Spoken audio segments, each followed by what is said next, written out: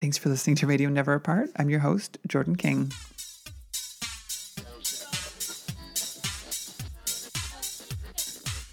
I have been looking forward to speaking with my guests on this episode for many, many years. Marty and I met in Vancouver when I was probably about 20.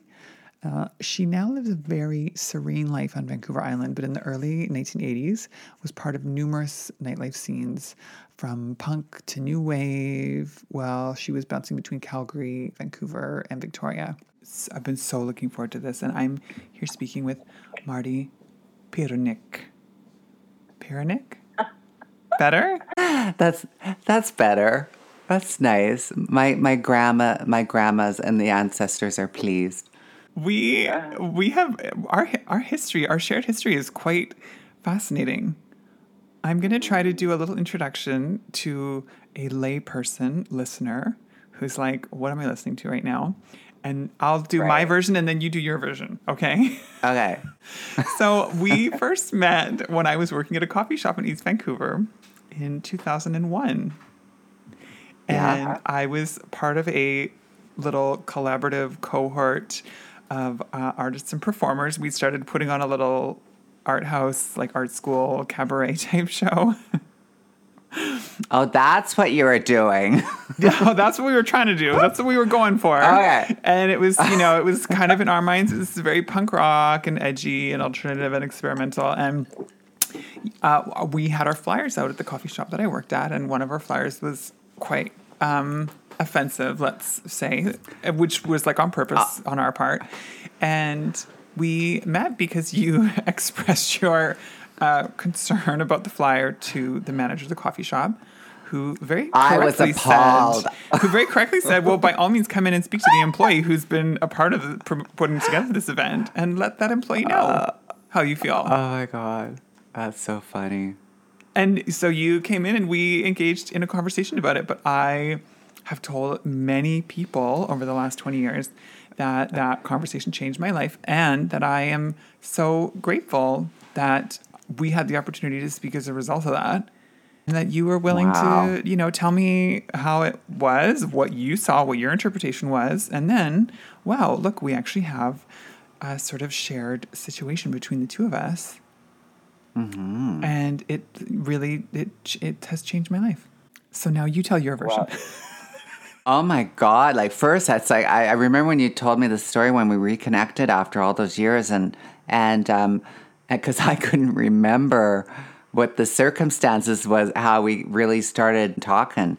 Because I would go into this place, I was being Miss, square person now, and I was in I don't know, in the early 90s, and I was like, or late 90s, I can't remember. But anyways, my journey I completely switched gears in 1991 when I got clean and sober. So I was working at a social service agency, and at lunch, I'd go to that coffee place where you worked at. But I don't remember. I kind of remember after you told me. But it's like, oh my God, it's like, I guess that hall monitor phase of my recovery had come out or something at the beginning. I can't believe that I called you on that. I was getting in touch with my feelings, and if something, didn't feel right, it was my, duty and obligation to tell not only you, but the whole world how I felt. So it was like, but I'm glad that it actually made us talk. It's like because when you told me about what the imagery was, I'm like, wow, that's so cool. And I'm going, that's funny that I actually felt disturbed by it. But you were very clear and concise, and it really had to do with so the imagery was meant to be like a tabloid. And it was meant to be like a National Enquirer with, salacious stories about each one of us who was a part of this little performance troupe. And so, yeah, obviously they were over the top, but there were references to alcohol, drugs, and prostitution. And you were very eloquent when you said, this is reflective of my life experience, and I don't think that this is funny. Like, I don't remember the exact words you used, but it was very much like, you might think that you're making light of this by putting out an image like this, but it's actually like, I don't think, saying you was triggering, that maybe wasn't trendy language yet at the time, but it was something along those lines. And I really had to face the music. Because to me, we were just like, oh my gosh, we're being so crazy and so wacky. And then it's like, you were this like very well put together, like I work nearby, and you didn't say where. Maybe you said it was a recovery house or a recovery program or something. But I was sort of like, wow, I didn't. That thought had never crossed our mind. I mean, we were 20 or 21 or whatever. So it's a bit of a wake up call moment, right? About what you're putting out into the world and what you're attaching yourself to and your name and your image to. And so we then got into a much deeper conversation over a subsequent period of time. And both were able to mutually identify that each other was a trans person. And I was like just very, very, very early in my transition and didn't really have... I was like jumping through all these hoops with the medical system and trying to, navigate. Oh, it was like one door was closing here, and it was such a crazy time in Vancouver. Mm-hmm. And so you connected me with your family doctor who had experience with trans patients, and that was like the beginning of my journey, Marty. It was the so good. I just remember seeing your little raccoon eyes behind the coffee bar because you were probably like left over from the night before, and it's, oh my goodness, it's like it was like little me or something, and I wanted to connect with you or to talk with you because I felt like I don't know. I just felt like I was supposed to talk to you, and then it's so neat that because I think I was shocked that it was actually you that did that and that's how we connected. I think it's fabulous that you guys were doing all that. God, I was doing that when I was your age too. Like, God, the stuff that we were doing was just incredible. We were like romanticizing all of the all of the killer stuff at the time, yeah. Well, this is just it, is that once we got to know each other a little bit better and we hung out a couple times and then we lost contact, and I mean, lots has happened. Whew, life has just been a whirlwind since then. We didn't talk for probably 18 years, but when we did hang out those few times and when we did talk, get to know each other a little bit, we had so much shared history, and I was so blown away and so fascinated by all that you were doing in the early 80s in Vancouver and into the 90s. Like, what a journey. So let's take it back as far back as you want to go and tell people who you are and about your journey in the beginning. In the beginning, oh my God. My journey started in Calgary, Alberta. In 1962, I was born, and so I knew that I knew there was something up. Something was up. As soon as my consciousness, could figure that out, that it was like, all the stuff that we go through. Boys do this, girls do that, all that stuff, and I was completely questioning all of it right away. You had to really keep it under wraps a lot more. Like, oh God, it's like, what you can do today compared to back then was crazy. I saw what happened to effeminate kids. It wasn't pretty. Like, a lot of them came back like little zombies and stuff. And I just knew right from the start, just be really stealth, even before I knew that word. Keep it all inside and just be all in drama as a kid and all the school plays and all that stuff. And I was a performer, like, all, from first memories, like with my mother had a modeling agency. She had a finishing school and modeling agency. Lorraine's School of Finishing and Modeling. Yes, where you learn how to walk with a book on your fucking head. I would actually go there on the weekends to help her because I was just so fascinated with it all. And my mom would actually use me as a model to show how to walk with with a book on my head and how to, like, we'd all be sitting in a mirror, and doing all these different expressions, and she'd go, oh, Marty will show you. And it's like, I'm doing it for all these women. It was so funny. So yeah, I was like performing right at the get-go, and I was in the Young Canadians of the Calgary Stampede. And that was my lifeline. Like, it's like, thank God for that. Thank God for theater. Thank God for the arts, because I would have just been another statistic. I knew that there was something more than just the status quo. And this is like, single digit grade years, like figuring this out very young. I started connecting with all these kids as we started growing up, like, 10, 11, 12, 13, and hearing about gay and this and that. And then we start, you start to find your tribe type of thing. And it was usually a gay boy and, a gay girl or something, that we didn't even know what that was, but we were just, out of the norm. A lot of us, we would meet up there's a park right on 13th Avenue and 4th Avenue and 13th Street or the other way around. Anyways, there's a big park there, and there was a famous gay club right beside it. The Parkside Continental. It was like the premier, it was like the club in Calgary. I think there was only two, but this was like the one. And my friend Tiggy was this runaway kid from Saskatchewan, and she was like a year and a half younger than me. So she was like 12, 13. It was horrendous how young we were. This is where like the club shit got into my veins right away. So this was probably like 75. I was like around 13. And we used to climb this tree right beside in the park that overlooked the park side, and every night, like on the weekends, it was the best. And all of a sudden, the cabs would start pulling in, and these glamorous creatures would fall out of these cabs and be laughing and cackling, and they looked like, Rita Hayworth or like Marilyn Monroe and stuff. And, that's when we heard about these are ones that went somewhere and became women and stuff. And also drag queens and that whole terminology. But I was so fascinated. It was like watching the Academy Awards every weekend. When you have those moments, it's like however young you are, that you go to like a nightclub, let's say, or you are exposed to that wherever you live and whatever tiny town it is, there's just this magnetism. And like, you're sort of like, you're kind of drawn to it and you're fascinated. Maybe you're a little bit scared, but you sort of know it's maybe where you want to be or where you think you might belong or that you might be able to find a place. Like there's just a knowing. It's so incredible to hear it because Calgary is not somewhere that I would have imagined much of a scene, but the way you describe it is magical. Yeah, it was a full-on gay scene for sure, like in that desert of prairie type of thing, right? And it was quite well known, and I think that one of the second ones on the west in Western Canada to have like a ball system and all that. But I didn't really get involved in any of that stuff. But it was my lifeline, like many trans kids. That word didn't even exist back then either. It was like transsexual. It's like when you had those transsexual tendencies or tranny. It was our slang, and I know it's offensive to some people, but that's kind of, it wasn't for us back then.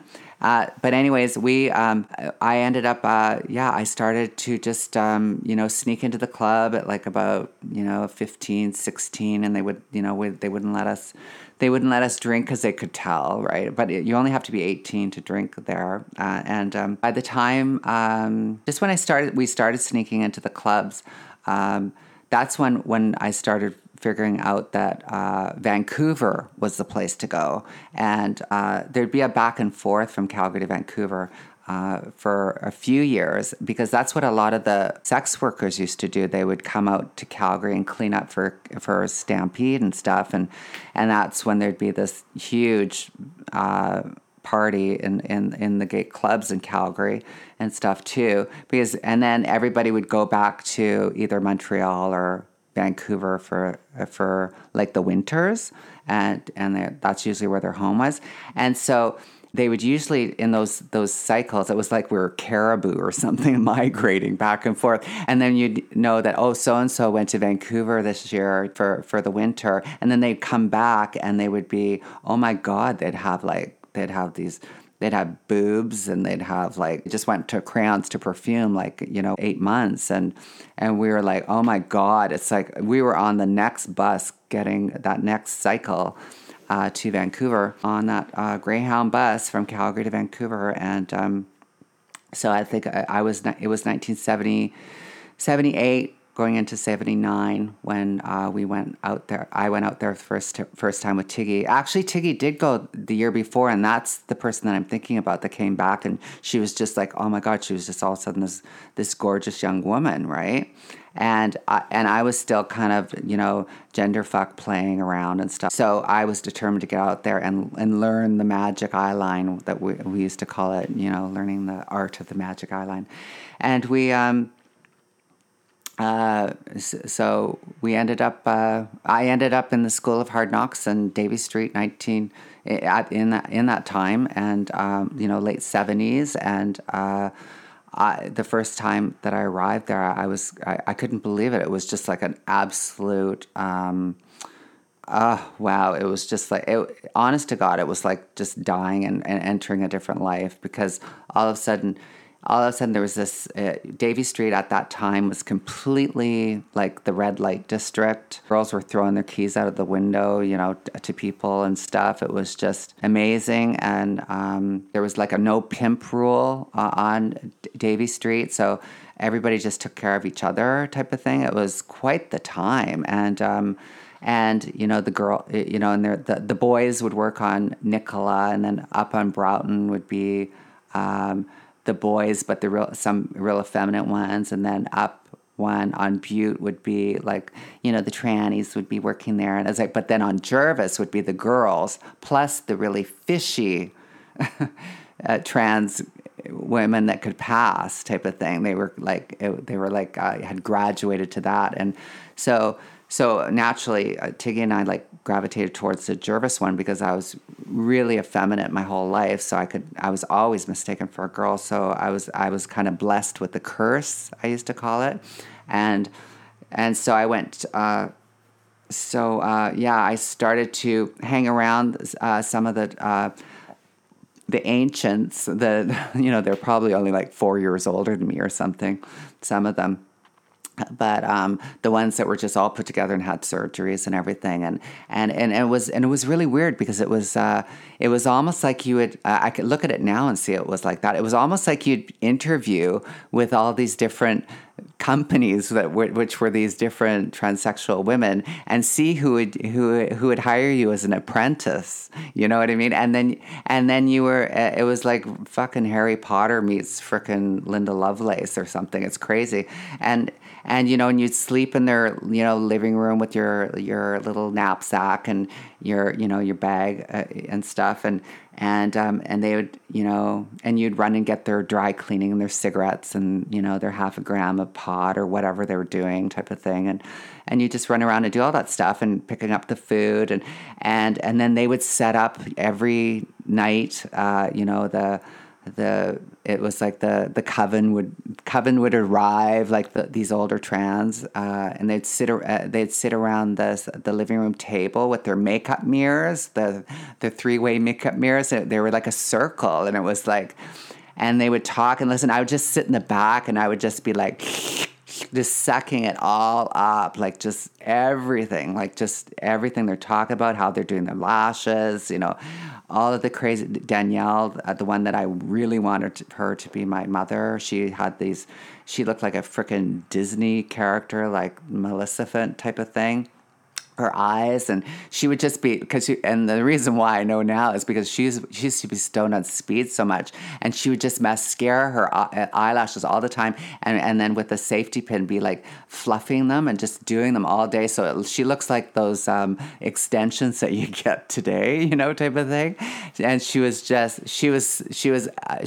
stunning. She was from Montreal. She had a Sassoon red, like deep red bob haircut, and those that Disney demon lips type of thing, beautiful demon lips type of thing, and blood red, and she ended up taking me on, and taking me as it sounds like a Anne Rice novel, because it really feels like you're hoping that she was going to turn me and set me out there to work, right? And then I'd come back and pay rent and stuff like that too. Like I never really, luckily I didn't fall prey to some of the ones that really did make that happen right away. Like she didn't pimp out. She truly was like a mother. I kind of lucked out that way. So I kind of waited, I bet my time. I can't remember how long. It wasn't too long, but then she knew the doctors' names and all that stuff, and what psychiatrists. I had to gather all this information. So finally, after a lot of begging and stuff, a lot of the other older trans saying, "Oh, well, I guess she'd be okay." You'd have to really pluck those eyebrows or something. You know what I mean? Like they're all nasty, and I knew deep down that I was prettier than most of them, but I was just like, okay, type of thing. It's like, so I ended up, one night Danielle said, okay, I'm gonna paint your face, and let's get you out there. And it's like, and I was like, oh my God, I was in my glory. And I'll never forget it. It was so weird. It's like, it was like freaking like Disco-Rama, freaking glitter eyeshadow, like crazy. And then she put on this black wig on me that was kind of like a Cher wig, that it's like an afro, but it's flat on top. And then the afro goes down to your shoulders, but then it's flat on top. It was so disco. It was hilarious.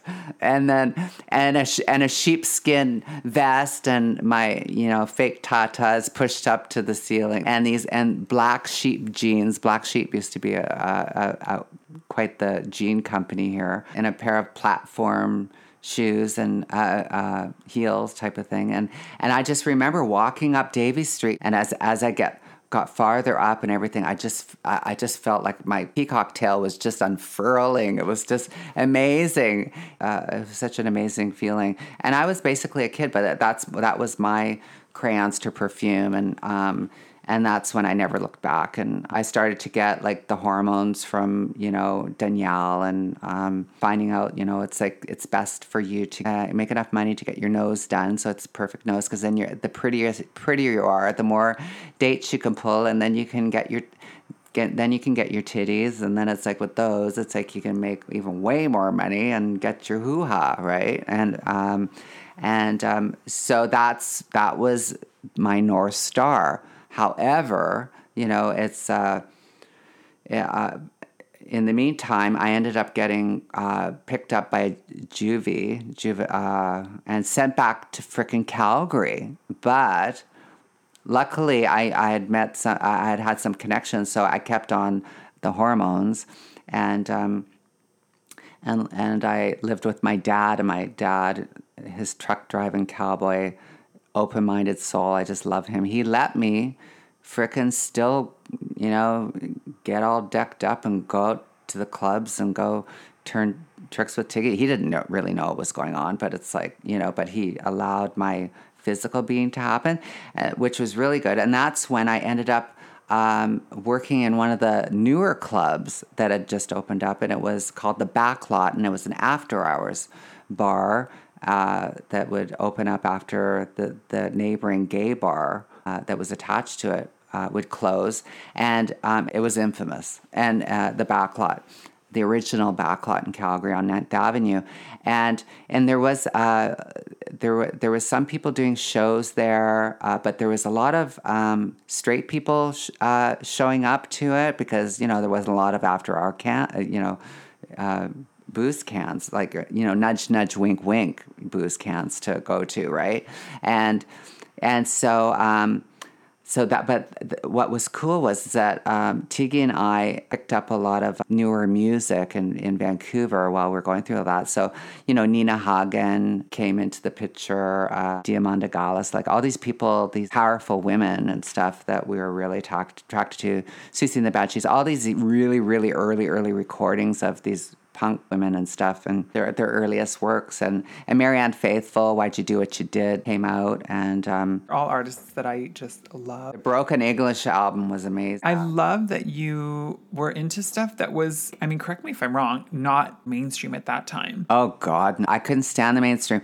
We just did the mainstream just to find our victims.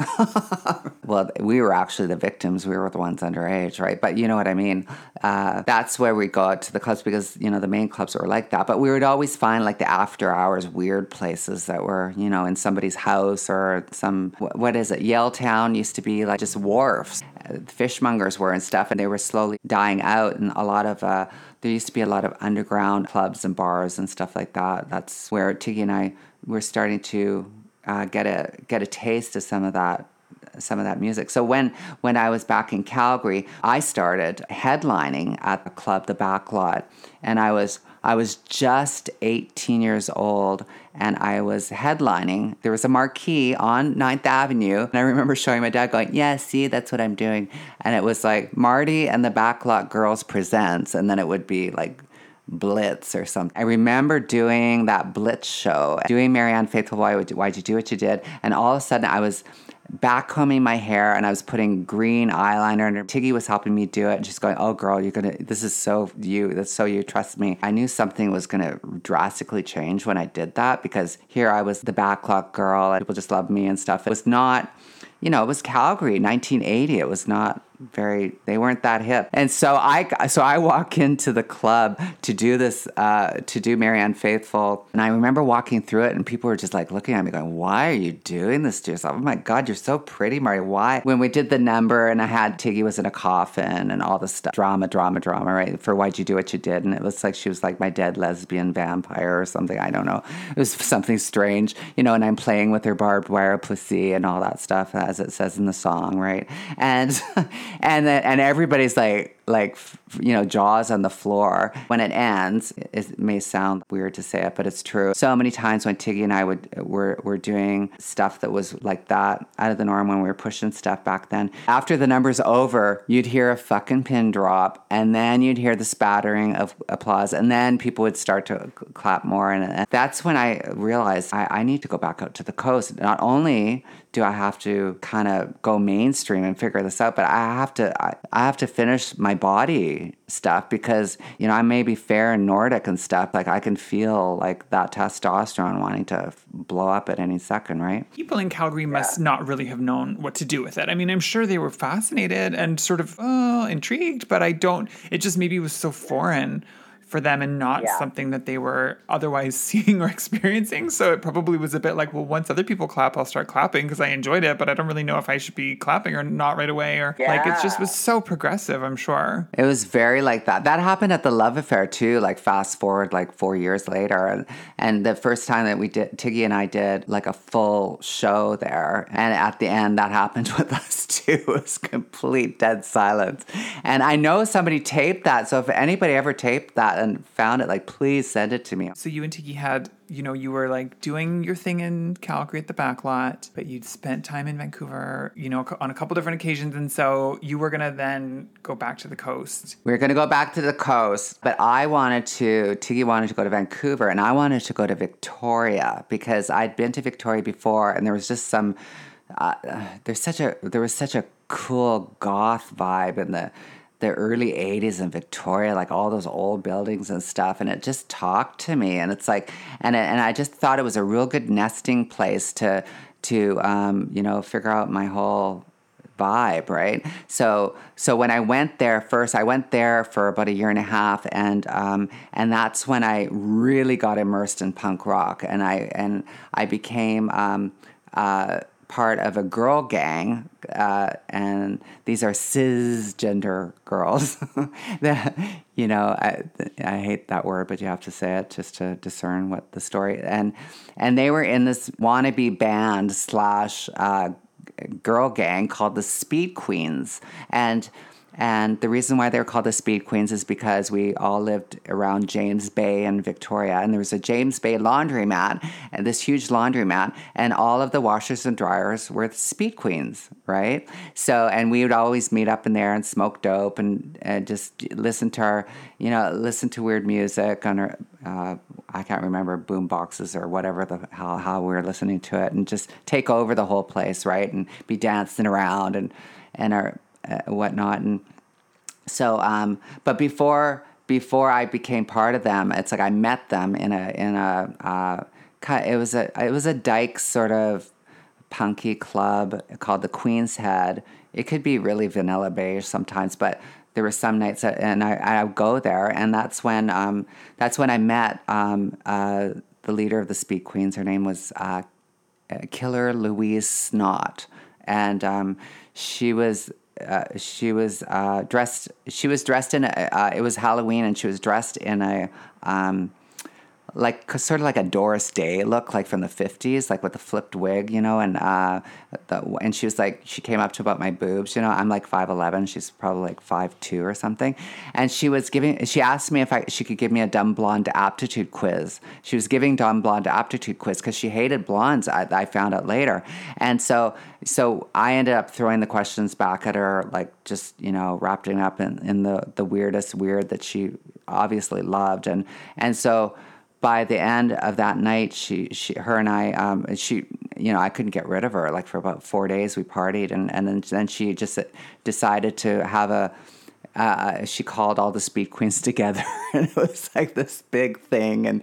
making me not an honorary speed queen, but the only blonde that was left allowed to go in there, and that was very serious for her. So it's like, and then. So they lived. A couple of them lived above the Dayglow Abortions, which was a really famous punk rock band at the time.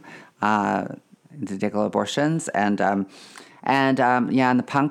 punk band scene was pretty cool there. That was one of the stops that people would make, on tours and stuff. And so that's where I really got into punk rock music. And then of course I went to the gay clubs, and I started doing, basically doing trans drag down in the club there, and becoming very, very famous for doing punk rock stuff like Wendy O. Williams, Sex Junkie and all that stuff. And I'd be pounding myself, and it was crazy. It was great. It was kind of like getting my legs and that whole lifestyle. I was really drawn to it because like all of the women that were involved and that I was around with were very strong women, and it's like, and they introduced me to very strong musicians and stuff. And that's when I met physically and first musically and then physically Nina Hagen and Lena Lovitch and because we'd go to Vancouver for shows and stuff, and we'd always make our way backstage. For me, being a woman of trans experience, it's like I find that I was really drawn to that because I was. I grew up, with Lorraine's School of Finishing and Modeling, right? And it's like, and then around drag queens and stuff, and so, and I was so relieved when I knew I could just, wear army boots and a ripped up T-shirt and still know I'm a girl and everybody else was doing that too, right? And not only that, with these strong women were playing with gender and we'd go out and she'd have a dildo down her, David Bowie freaking spandex pants experience for that night, right? Type of thing. And you know what I mean? It was just, and it was all, we were all just fun and playing with it all, gender and stuff. And, we used to call it, just gender fucking and stuff. And now it's like, it's so neat that like there's words for it, and gender fluid and gender non-specific and all this stuff. And people can actually live those lives and not have to. I always question that about myself. Like, if I could be a kid now and explore gender fluidity and all that stuff too, I could be a completely, totally different Marty because, there wasn't that community. It wasn't okay. It's like you had to go get your cunt and that was it. You had to go get it or you die. Yeah, you'd be killed. And that's what makes me sad because it's like, I was happy doing all that transforming and that gender fuck part, but it's like, it was so in our head that we had to like go find these surgeries and be like as stealth as we can be just so that we could live because you couldn't live between a gender binary and survive unless you were like in New York or something, and like and even then it was quite limited back then, so it was It's sad. A lot of people were fucked up because of that. You know what I mean? Let's dial it back to you went from Victoria, so you were part of the Speed Queens, and this would have been the early 1980s, right? Yeah. And when did you relocate to Vancouver then, where you were part of the new wave and nightlife scene? Let's see. It was about 1981. Yeah, 1981. We started going to Vancouver for bands and stuff. And then I would like slip off to go to, some gay friends or another trans girl from Vancouver would take me to the Love Affair and stuff. And it was, Love Affair was quite gay at first. And it was quite gay, but it was very Club Kid. If you see pictures from back then, it looks kind of like Club Kid meets Studio 54. It was really like that. And I came in at the tail end of that. 1981, when I went back there, it was punk. Like, it was like everything was like punk. Like, you had to... And I came from Victoria, so I was already punking for like a good year and a half. That's when we started really infiltrating the Love Affair. That was kind of our home.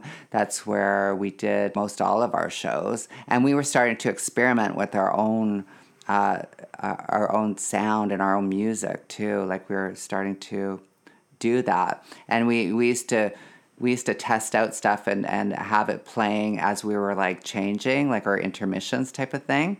And so a lot of performers started talking stuff, and by that time it was a real mixture of punk rock and new wave and straight, gay, everything. It was a real mixing point. It was so great. It was like just everybody was mixing there, and like a lot of there wasn't any foo playing there. Like, it was all very alternative or famous punk stuff being played. By like 1983-4, that's when we were at our apex, Tiggy and I, in Vancouver, and we had them lined up around the block to get in to see our stuff. It was crazy, and we didn't. And honest to God, with the whole trans thing, I didn't know who knew what or what knew who or whatever. We just didn't. We didn't even want to jinx it and even talk about it. It wasn't even cool. It wasn't cool to even talk about that stuff. You know what I mean? Like, people wouldn't even, maybe they were behind my back. I don't know. It's like, I don't know what went around, but it's like, it was that kind of time. You definitely weren't going to like announce that you were trans. You know what I mean? I'm sure that it was the nudge, nudge, wink, wink. That's why it was so popular for people to come to watch, maybe, type of thing. But it wasn't that blatant, whatever, because again, it wasn't a safe time. Plus, pre-social media and pre-internet, information is spread so quickly and it's so fast, and it's a tag, it's a hashtag, it's a DM, it's an anything. So you could kind of get away with just doing your thing, which I think is very different from now. So if we can, I would love to jump ahead a bit. You've had such a multifaceted life. I know some of the many hats that you've worn at different points in time. You and Tiggy were really involved in music, but you went into recovery, and that was sort of a breaking off point from your involvement in that scene. Right. Yeah.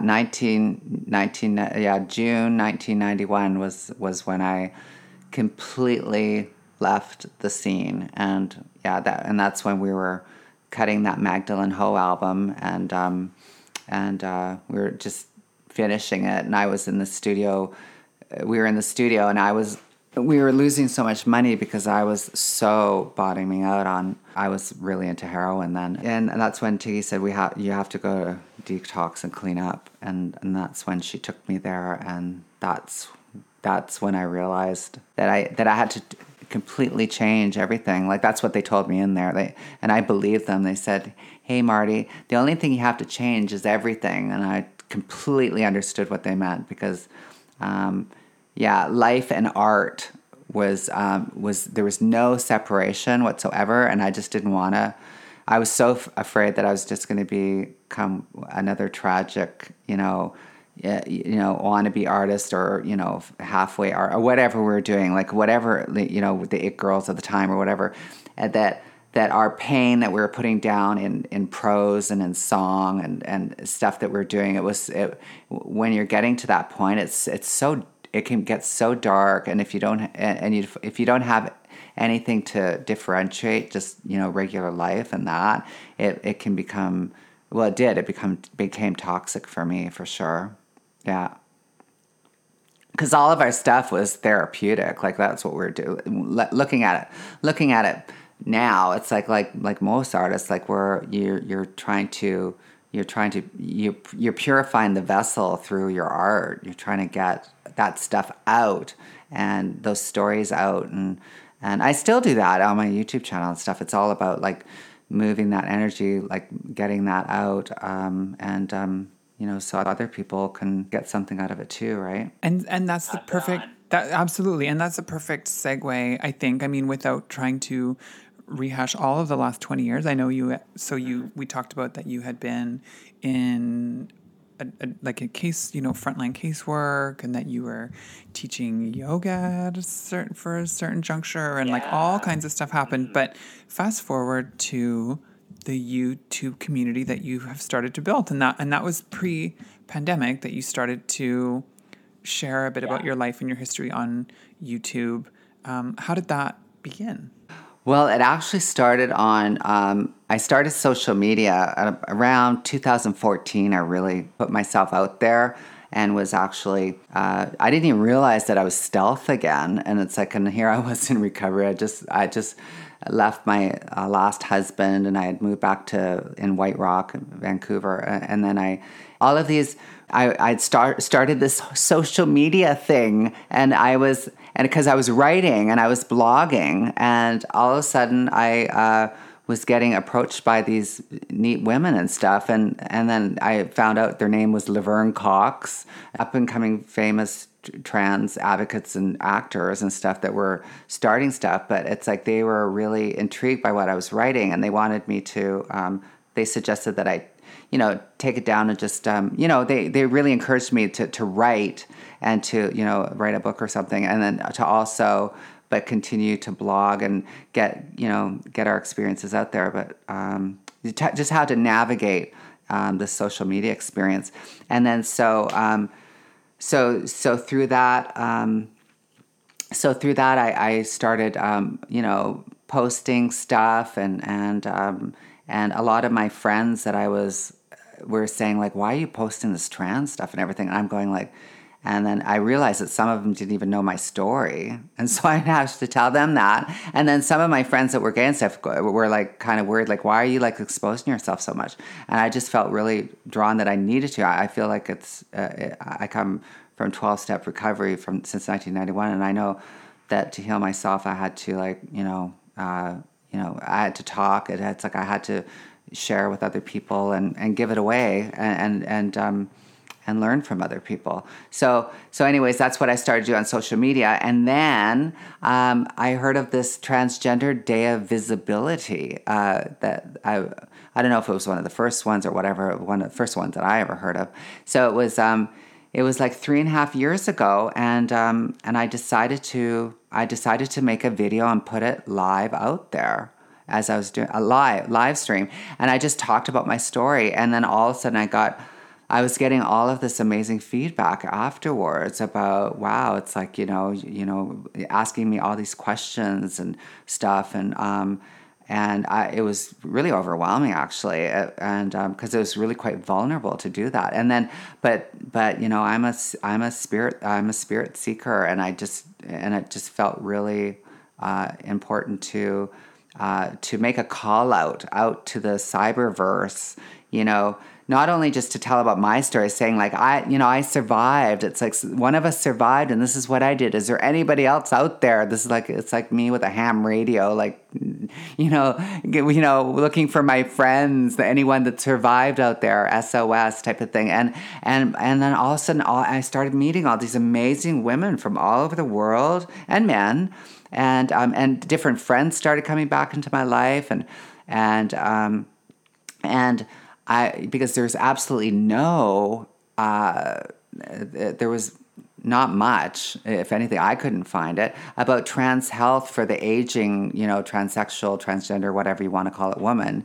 It's like, so there was none of that. Like there's, it's like all, it's the same story by any older trans person that's my age that lived through that. It's like we're always educating the doctors. We're always educating, you know what I mean? All doing that. And it's like, but it's like, I wanted to find out, different questions about trans health, like, about how long are my implants supposed to last? Is there a difference with my blood tests? And asking questions about this, and started finding other YouTubers members, not many, of older experience, that were sharing that information, and that's kind of like we're in this really interesting era, time right now, where able to gather more research on a plethora of different stuff. But for me, the whole aging transgender experience, that's what my whole platform was at the beginning. But in the end, 3.5 years later, what has happened is that I'm creating this safe space community, channel that we meet twice a week for live streams, and I have different guests and different people that host with me, and we talk about all of those issues, but we also talk about, our healing journeys too. Yeah, it's such an incredible resource, and I'm so blown away by it, because I also know that it does take quite a bit of work to make something like that happen, and to build something like that over time. And this was all pre-pandemic. You were almost ahead of the curve a little bit, because when everything really locked down in the springtime, you were already got my online community happening, already got my weekly check-in times on YouTube Live set up. It was a pretty seamless transition in a lot of ways for you to be able to continue to engage with a community online that you'd already been building over time and stuff. So I think it's super commendable. I love it. I love that you're doing it. And I see, when I've been able to tune in and watch, you're so gracious in sharing about your history and sharing stories and having such a variety of different guests on. And it seems like the people who participate in the conversations are from across all generations as well, which I think is pretty amazing. And I'm so proud of you too. I know it sounds cliche, but you are what we fought for. And when I see strong trans women, out there, not only creating space, but really realize, you're just living your life, and it's and as you should be, and it's and that's what I always wanted, and that's what we fought for. And now it's I know it's still really hard out there for, people of the trans experience, especially, where, depending on where you're born and whatever like that, or where you live and stuff. But when I see all the opportunity that's out there, and the people that are taking are going with those opportunities, and then it's and some of the ones that watch me on YouTube, and I get to know them a bit, and they're just going to college and doing their stuff, and it's and it's no big deal, and they're 21, and they're just they're just in college, and it's just normal, and it's oh my God, it was like a pipe dream to even think that you could do that. People would just laugh at you, know what I mean? You'd have to. I always liken it that I felt like I was even when I was able to work in normal life, whatever that frickin' is, you know what I mean, a regular 9 to 5 working in social work, and I'm on the bus, and it would always my experience would always be awoken in me very rudely. Something that would happen on the way to work. I'd just get onto the bus like usual, and sit down, and be smiled at by a guy or something all normal, and just sit down and going to work. And then this very obvious trans person gets on the bus, and you hear these cackles and shit, right? People being really horrible, and I feel myself slinking into I remember I felt myself slinking into the seat, and just going into stealth. I just got to get to work. I don't want to deal with this. And then I remember at this one time thinking, this is so fucked up. And I feel like I'm in Nazi Germany, and I'm a non-Jewish looking Jew, and I can get and I have this. I'm passing privilege type of thing, and I'm seeing this person getting harassed on the bus, and I do nothing. And I was so, it just gutted me the last time that it happened like that. And that's when I actually started reaching out and doing some work at High Risk down in downtown, and in the downtown east side. It was for a trans drop-in center, and because I knew that I needed to face what I was being repelled at, because, you know, we kind of fall into that complacency. It's especially out in that world. It's not as bad anymore because you don't have to, you know, today I'd just stand up and go, hey, what do you, leave her alone type of thing. Like, just, you know, I just get up and just stand right up and, you know, all that stuff. And not care if my stealth status went blowing away. But it's a different world now, and I'm really happy about that. And when I see you navigating in the world and everything like that, it makes me really proud and makes me feel it just makes me feel really good. Jordan, you're doing really good. Oh, well, my gosh. I mean, it's like, we'll get all teary here because I feel the same about you. And I also think that I am so lucky to have met you and to have connected with you. Like, it truly did change the course of my life, like, no question. And I took so much from learning about, like, I continue to be so inspired learning about the lives and the histories and the journeys of trans women that came before me, because there just is not... We're not ever taught that. So I think you are the first trans woman that I ever met who really could speak about a history that was unlike anything I ever had any clue about. I mean, performing in nightclubs in Vancouver in the 80s. And I'm of such a shoulder generation. And I always say that because when I first moved to Vancouver, there was still that grittiness downtown. Granville Street was still quite dingy. Davie Street was still really colorful. I mean, it was 1998. Gentrification was starting, but it just like went into crazy hyperdrive. So like I saw little bits of it and I have a sense of it, but I didn't obviously experience it in its like, you know, full heyday in the 80s and stuff. But just hearing you talk about it and getting to know that you had a whole life doing that and performing, and not in like a drag context, but in this new wave world and stuff. I was so inspired. So I hope to continue these conversations and these intergenerational conversations. Thank you so much, Marty. This has been such a joy. And where can people find you? All my social media platforms. I'm Marty Pants. Marty Pants. That's Marty, like Mardi Gras, Mardi. That's my name. And then Pants, Pantz. Marty Pants. Yeah, so it's on all social media. I really let loose on my social media as much as possible. It's kind of a free flow performance piece. Green Acres, Ava Gabor out on Vancouver Island, just tripping out and having fun and sharing it with the world, anchoring my little piece of light out here, and as I hope you are and your listeners, and so we can keep shining. I hope you enjoyed learning more about Marty's story. She's pretty incredible. She's lived such a dynamic life, and she's so wise and just wonderful to speak to. This interview is also the beginning of what will be a mini-series over the next few months, where I'll be speaking with trans women who, as part of their journey, were also performers in nightlife contexts. This is part of an exhibition that I've curated that launches this month, October 2020, at Centre Never Apart, both in a gallery at the physical center as well as online. At the time of this recording, galleries and all gatherings have been banned due to a sharp increase in COVID cases in Montreal. So unfortunately, in-person visits won't be possible until after October 31st at the earliest. But the exhibition, which is titled Bijou, can be experienced virtually at neverapart.com, as well as linked through my website, jordankingarchive.com. A huge thank you to the team at Never Apart for supporting production of this podcast. Thank you for listening. Make sure to leave a rating or feedback through whichever platform you're using to listen.